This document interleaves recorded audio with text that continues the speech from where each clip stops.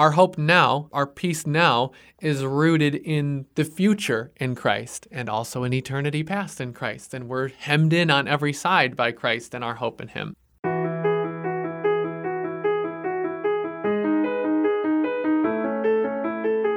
Thanks for listening to If That Makes Sense, the Family Life original podcast about what life is really like as a Christian in your 20s thereabouts. I'm Tim. I'm Mike. I'm Trinity. I'm Mary. Obviously, in a bunch of different ways, it's been a year of struggle is probably the most bland way to put it. And it seems like every podcast we've done in this year has been something about what we've experienced in 2020. So we're just talking in general today about peace. What do you guys personally see as the biggest threat to your peace? What in your experience has had the most power to get at your sense of security? For me, I'd say it's people, those that I can potentially have conflicts with or tension. But I think probably the bigger thing for me will be authority figures, those in power, those in leadership. I often look at leaders and I ask the question, first of all, who's in charge? Are they competent? And if I feel like the answer is no, or I can't trust them, that's where it's really easy for me to take my eyes off of Christ and place my trust in people, and then my peace starts to crumble. And I was even thinking, let's say there is a pandemic going on. Just hypothetically. Hypothetically, wouldn't a pandemic sort of crush my peace? And the more I thought about it, the more I realized I don't think it's necessarily the pandemic. It's again, back to the leadership and who's in charge. Are these people in charge coming up with solutions? Are they handling it? Do they have the answers? And if I don't feel like they have the answers, that's when my peace can start to get a little shaky. I mean, I have a lot of things that I feel like threaten my peace. One of them is who I get my news from. Because it's like I don't know what sources to trust, because you're hearing so many different sides of different stories. Where do I start? It's so overwhelming, and we are just bombarded constantly with different messages, different biases. It's so frustrating. But also just fear of the future and just not knowing how different my life will look a year from now. You know, what will my job look like? What will my family look like? I worry constantly about the safety of my friends and my family, and I get stuck there really easily. I think it's interesting that you bring up the safety of others, because that's something for me that definitely makes me not peaceful. Mm-hmm. My dad, being a state police officer, that's always been something that I've struggled with. Like, is he going to be safe? There's been many times growing up where I'd watch him leave, and then I'd be like, I wonder if I'll see him again. And that's me being dramatic, but that's something that I've sort of had to deal with. I often worry about the safety of others, and I get more nervous when talking about my dad when I know what kind of dangerous situations he's going into. Like just this last year, all of the stuff going on, that scares me. But the funny thing is, he goes into dangerous situations every single time he goes on the job, and I don't know about it. But I'm only nervous when I know what he's getting into. It has taken me a lot of work to just kind of let go and be like, okay, God has a plan. There's no guarantee that any of us last a day. And so the fact that each day my dad comes home from work, that's a blessing. The future and the trustworthiness of our information or our authority figures, all those things have to do with unknowns. And for me, I answered my own question as my own lack of peace, I think, comes most often from just not knowing what to do in a given situation, or not knowing what could happen. And as I was thinking about this, I was like, yeah, that's pretty understandable, right? To have a lack of peace when you don't know the future, when you don't know what to do. And then I thought about it. Oh, wait, it's a universal human condition to not know the future and to not know the perfect thing to do in every circumstance. So pretty much I diagnosed myself that I have a lack of peace whenever I'm not God. And that means I'm putting my peace in the wrong place. If I'm like, well, really, if I were just, I don't know, God, this would be a lot better. Ask Adam how well that worked out when he tried to be like God, or Satan when he tried to be like God. That was really eye-opening for me to realize, wow, the thing I'm trying to grasp at that I think I'll have peace if I just have this is the same apple that was held out to Adam. Okay, fruit for folks who get persnickety about what fruit it might have been. Depending on your Bible translation. Yeah, it's an apple on most of the pictures, folks. I've been to the Creation Museum. I don't remember what it was there, but it was probably an apple. On the flannel graphs as kids, it was definitely an apple. Yeah. Biblically, what is peace, biblically speaking? So there's this verse that's really special to me because my mother has prayed it over me, I think, my whole life. And I only found out recently that it's what she'd been praying for me since I was little. And it's 2 Timothy 1:7.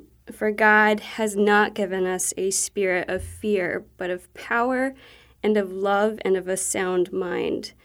Hearing that from my mom, that's what she has prayed for me when I struggle so much with fear, I think more than most people realize, means a lot to me. But I think what that verse is saying is the Holy Spirit empowers us to face the things in life, the trials. We can rest in the fact that we have the Holy Spirit. We can face these things, and it's not going to be easy, but we can take these things that we are afraid of, and we can offer it back to God and be like, God, I'm afraid. I'm so afraid, but I trust you. This year, especially, that verse has probably become one of my favorites. I guess also peace is just holding on to the hope that we have as Christians, because we know that this isn't our home. This is just one part of the journey, and we have so much to look forward to as Christians because we know that someday we are going to be united with Christ and we get to experience eternity with Him, which is just amazing. And I don't stop to think about it enough. To that end, specifically, I was thinking about that what our hope is as Christians is what we have in Christ. And Romans 8 seemed like a good place to go for, okay, but how do we ground this in Scripture? Romans 8, 26 through 30. Likewise, the Spirit helps us in our weakness, for we do not know. That's where all my insecurities come from. But he's saying it's okay. It's okay that we don't know. For we do not know what to pray for as we ought. But the Spirit Himself intercedes for us with groanings too deep for words. And He who searches hearts knows what is the mind of the Spirit, because the Spirit intercedes for the saints according to the will of God. And we know that for those who love God, all things work together for good. So we don't know what to pray for in individual circumstances, but we do know the end, that everything is going to work together for us, for those who are called according to His purpose. For those whom He foreknew, He also predestined to be conformed to the image of His Son, in order that He might be the firstborn among many brothers. And those whom He predestined, He also called. And those whom He called, He also justified.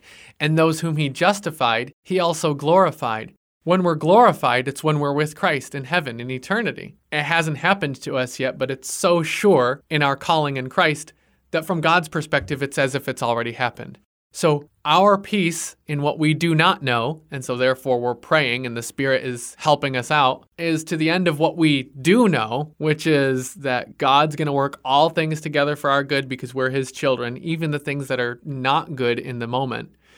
Because what He's always known is true, and that's that we're secure, we're held in Him. Our hope now, our peace now, is rooted in the future in Christ, and also in eternity past in Christ, and we're hemmed in on every side by Christ and our hope in Him. And that sounds really great and all, and that's a biblical definition of it, but holding on to it and feeling it is entirely another thing that I fail at literally every day, as in like Merriam-Webster literally, where it means literally. I fail at that every day. And I think that's so helpful because I think we always just throw around the sentence, you don't need peace with your circumstances, or peace doesn't come from your circumstances, it comes from God. So we all know that, but what does that actually mean? I guess part of it maybe goes back to something that we talked about in our episode on politics, interestingly enough. Thankfulness dissolves, in that episode we were talking about anger that often accompanies the political sphere. Thankfulness can dissolve that. I've been thinking a lot lately, too, about the role thankfulness can play in worries and in holding on to peace. The other verse I have written down is one I've been reminded of by people lately, Philippians 4, 6, and 7. These verses, do not be anxious for anything, but in everything by prayer and supplication with thanksgiving, let your requests be made known to God, and the peace of God, which surpasses all understanding, will guard your hearts and minds in Christ Jesus. Sometimes I'm too anxious to practice it, but I'm pretty sure if while I'm nervous and anxious about things, if I stopped myself to think about what I'm thankful for, it'd probably be really helpful. It kind of goes back to, we keep referencing past episodes, but it kind of goes back to when we were talking about loneliness, and we kind of, in a weird sort of way, like it. Right. I don't know why. I don't understand it. I don't think I want to like to be anxious. Maybe it's because we feel more in control. Because I feel like if you're putting those anxious thoughts aside and you're choosing not to think on them, you're choosing not to dwell on them, I think maybe we have this weird sixth sense of, well, I'm controlling it. I feel more aware, and I feel like I can do stuff about it, and I can pull all these things in to fix it, to take it away. Yeah, I was going to say, well, you're married to me, Trinity, so you probably know that it looks a lot of times like I like worrying because I choose to do it so often. But I think that's why I often come back to it as a bad habit, because it's like, at least I'm trying to do something about it. I'm trying to think of a solution. But is that actually what you're doing at this point?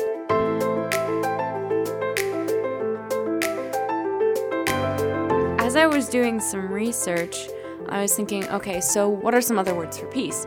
So there's like namaste and things like that. And there's shalom, which is the Jewish word for peace, which I hate to say because it's so much more than that. Shalom means so much more than peace. I decided to pull a mic and have a quote. I know. Sorry, Mike. I didn't search for this quote very hard. It was on Wikipedia.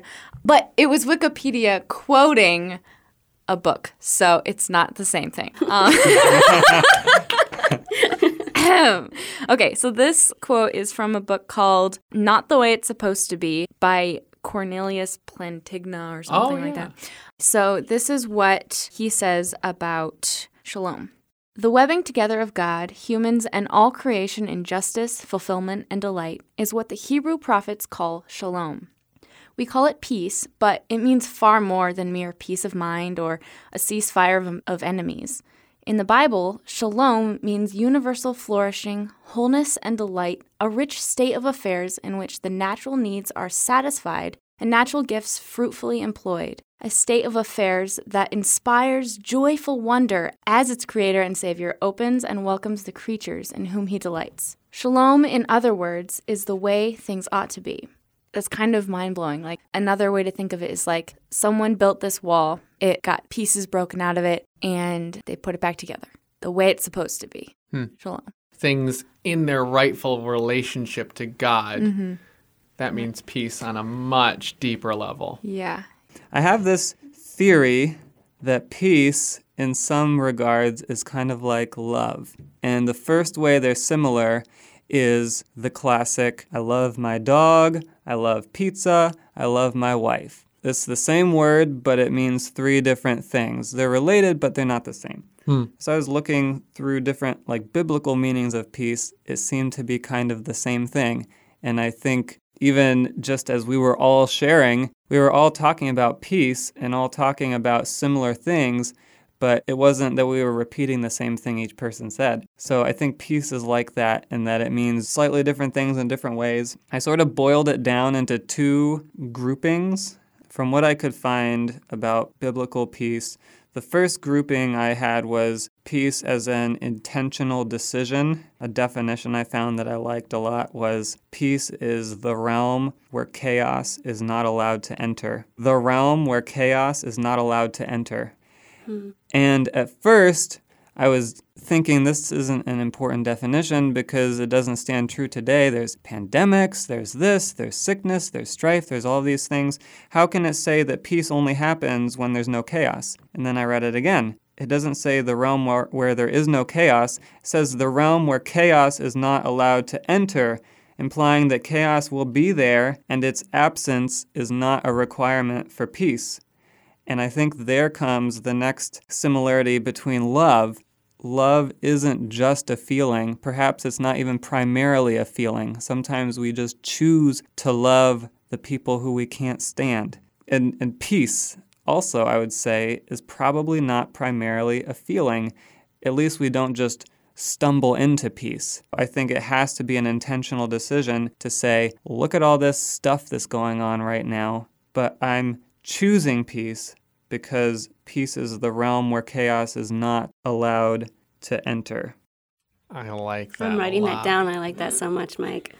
Oh, good. I was just going to say, where's that from again? It's a book called War and Peace in the Bible or something like that by a guy named Hansen. Okay. So the second of the two groups that I devised, I called a contractual agreement. The definition I found was right relationship or harmony between two parties or people often established by a covenant. And I immediately thought of God and me, the covenant that happens the moment that I ask Christ to come into my life, the moment of salvation. There's this peace that happens. And it has nothing to do with me or how I behave or feelings. It's peace between God and I, because up until that point, we were at war, right? Because I'm a sinner and God's perfect. We go back to what Tim was talking about with Romans, and that's how peace can happen despite our circumstances. It's because that peace has nothing to do with the things around us. It has to do only with God and me, and God never changes, so it's sealed. And then just combining those two things, the intentional decision side of peace with the agreement side of peace, I found this third definition. Peace of God is the harmony and calmness of the body, mind, and spirit, trusting in the power and grace of God. Yeah. Calmness implies that it does have a feeling aspect, but you're absolutely right that for there to be a zone that chaos can't enter, it's a decision too. Yeah. And I don't ever want to come across as sounding like love doesn't involve feelings or peace doesn't involve feelings, because it absolutely does. It does have to do with feelings. I think maybe the tendency is for us mere humans to put too much emphasis on the feelings, and if I don't feel peace, then it must not be there. Yeah.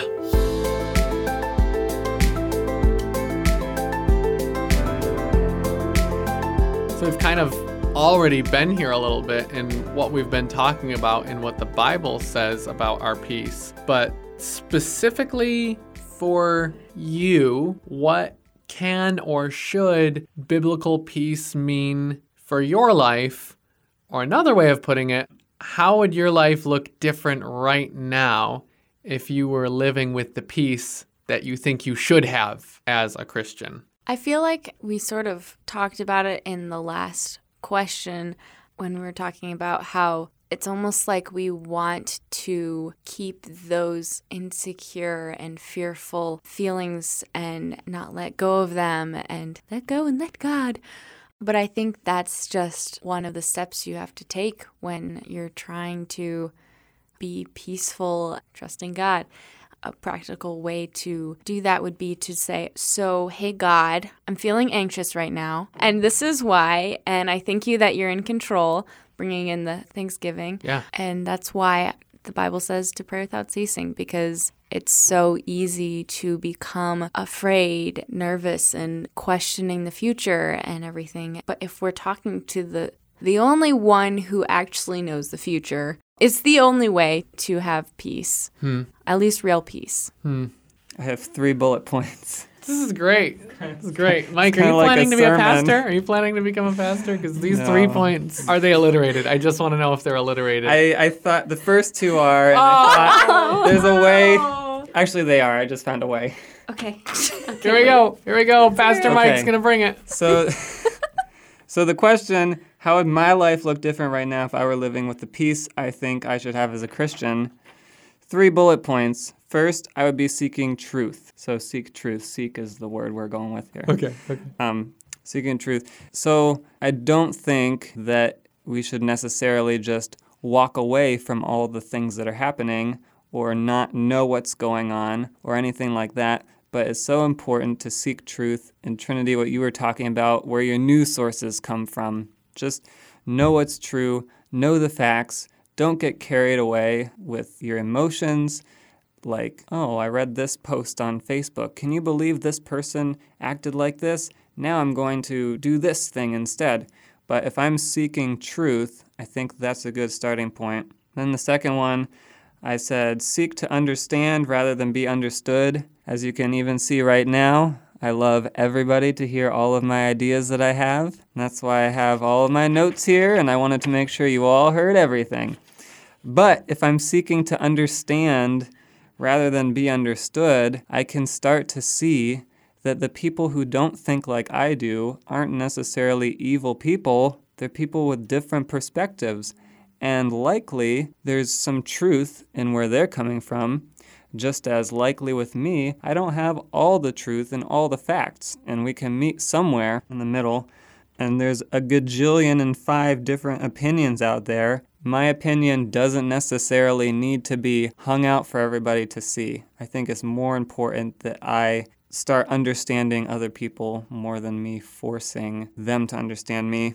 And then the first thing, I did say trust God, but I think I'm going to change it to seek God. Better, definitely, for Pastor Mike's purposes. Seek God and affirm the full power and scope of the peace he promises, not like this little boxed up version of peace where it only means a feeling, and I pray, God, help me feel peace in this stinky situation, but understanding the full scope of the peace that has to do with the relationship between me and God that happened the moment I was saved, that never changes and never wavers.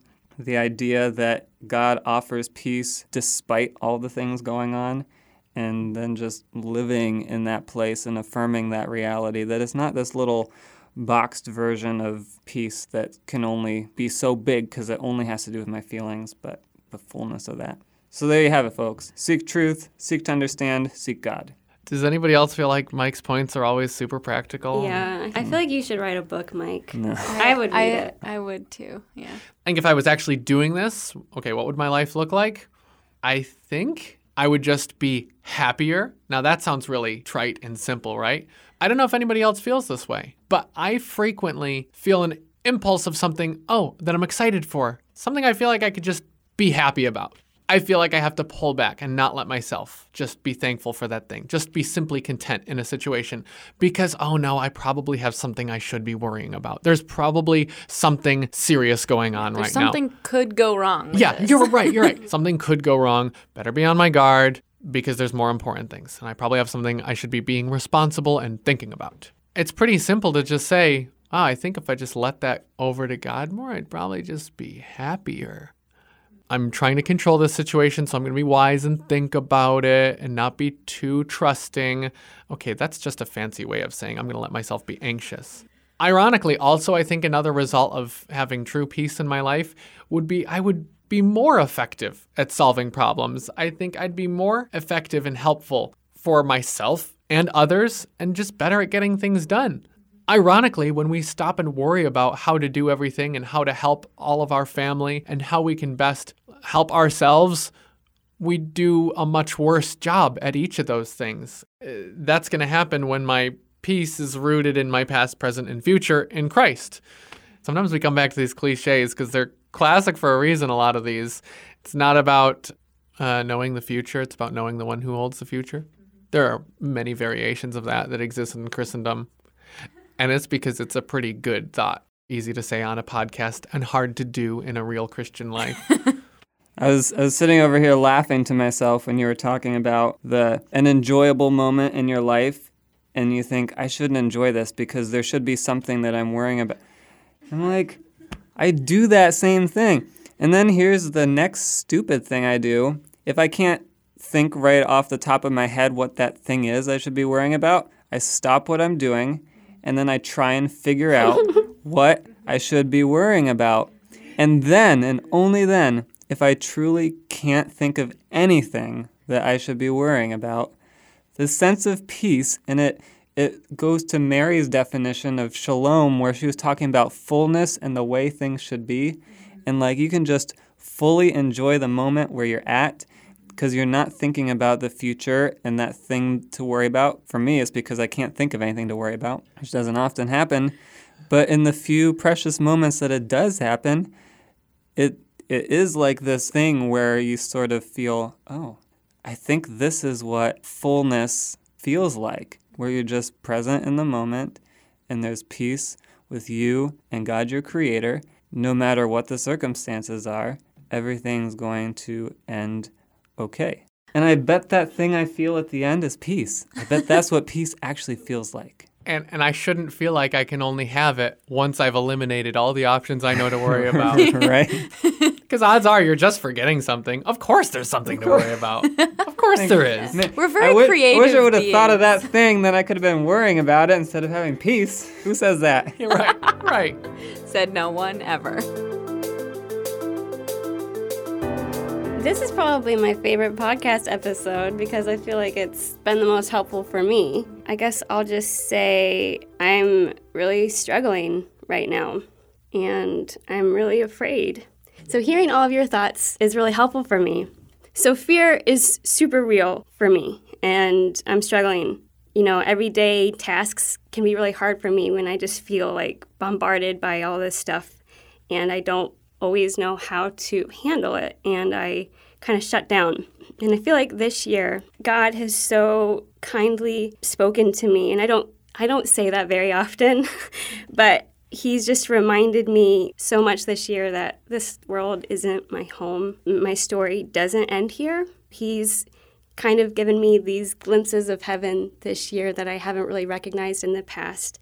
And it reminds me of the hope that I have. And some of those things are looking at the stars at night on my porch or when I come home.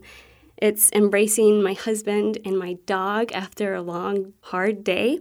It's the seasons changing and getting to witness the beauty of all of that. These small things are just little gifts from the Lord that remind me just to hold on to the hope, that remind me of the goodness and the joy that is ours. Again, it doesn't even end there. It's just a glimpse, because how much more will heaven be? I love this quote from Lord of the Rings. I always say, this is my favorite Lord of the Rings quote. This is my favorite Lord of the Rings quote. But I really think this one is my favorite Lord of the Rings quote. And it's in Return of the King, and this one is from the film. Pippin and Gandalf, it's at Battle for Gondor, and hope is lost. And Pippin and Gandalf just share this really beautiful, quiet moment. And Pippin, he's just filled with despair and hopelessness. And he just says, I didn't think it would end this way. Gandalf says, end? No, the journey doesn't end here. Death is just another path, one that we all must take. The great rain curtain of this world rolls back, and all turns to silver glass. And then you see it. Gandalf, see what? White shores and beyond, a far green country under a swift sunrise. Well, that isn't so bad. And Gandalf says, no, it isn't. And I just love how it so beautifully illustrates what we as Christians will someday experience. And right now, despite the fear that I'm wrestling with on an hourly basis, really, is I'm holding on to the hope that is mine in Christ, and that is Christ is waiting with open arms at the far green countryside under a swift sunrise to welcome me home and into eternity. And that hope is what I cling to and gives me the peace that people so desperately search for. I'm crying over here. You can't see it because I don't cry. I've never literally crying. Unlike Mike over here, says he's crying. I just love I'm going to go watch Extended Edition Lord of the Rings tonight. All of them. Hope you have 9 hours. I might not see you guys tomorrow. We're so glad you joined us for another episode of If That Makes Sense, the Family Life original podcast where we talk about what life is really like as a Christian in your 20s.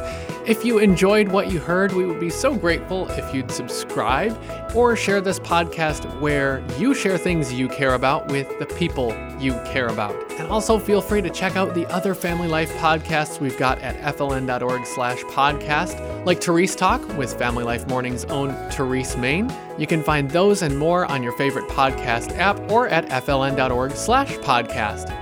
Thanks so much for joining us, and we're looking forward to talking with you in the next one.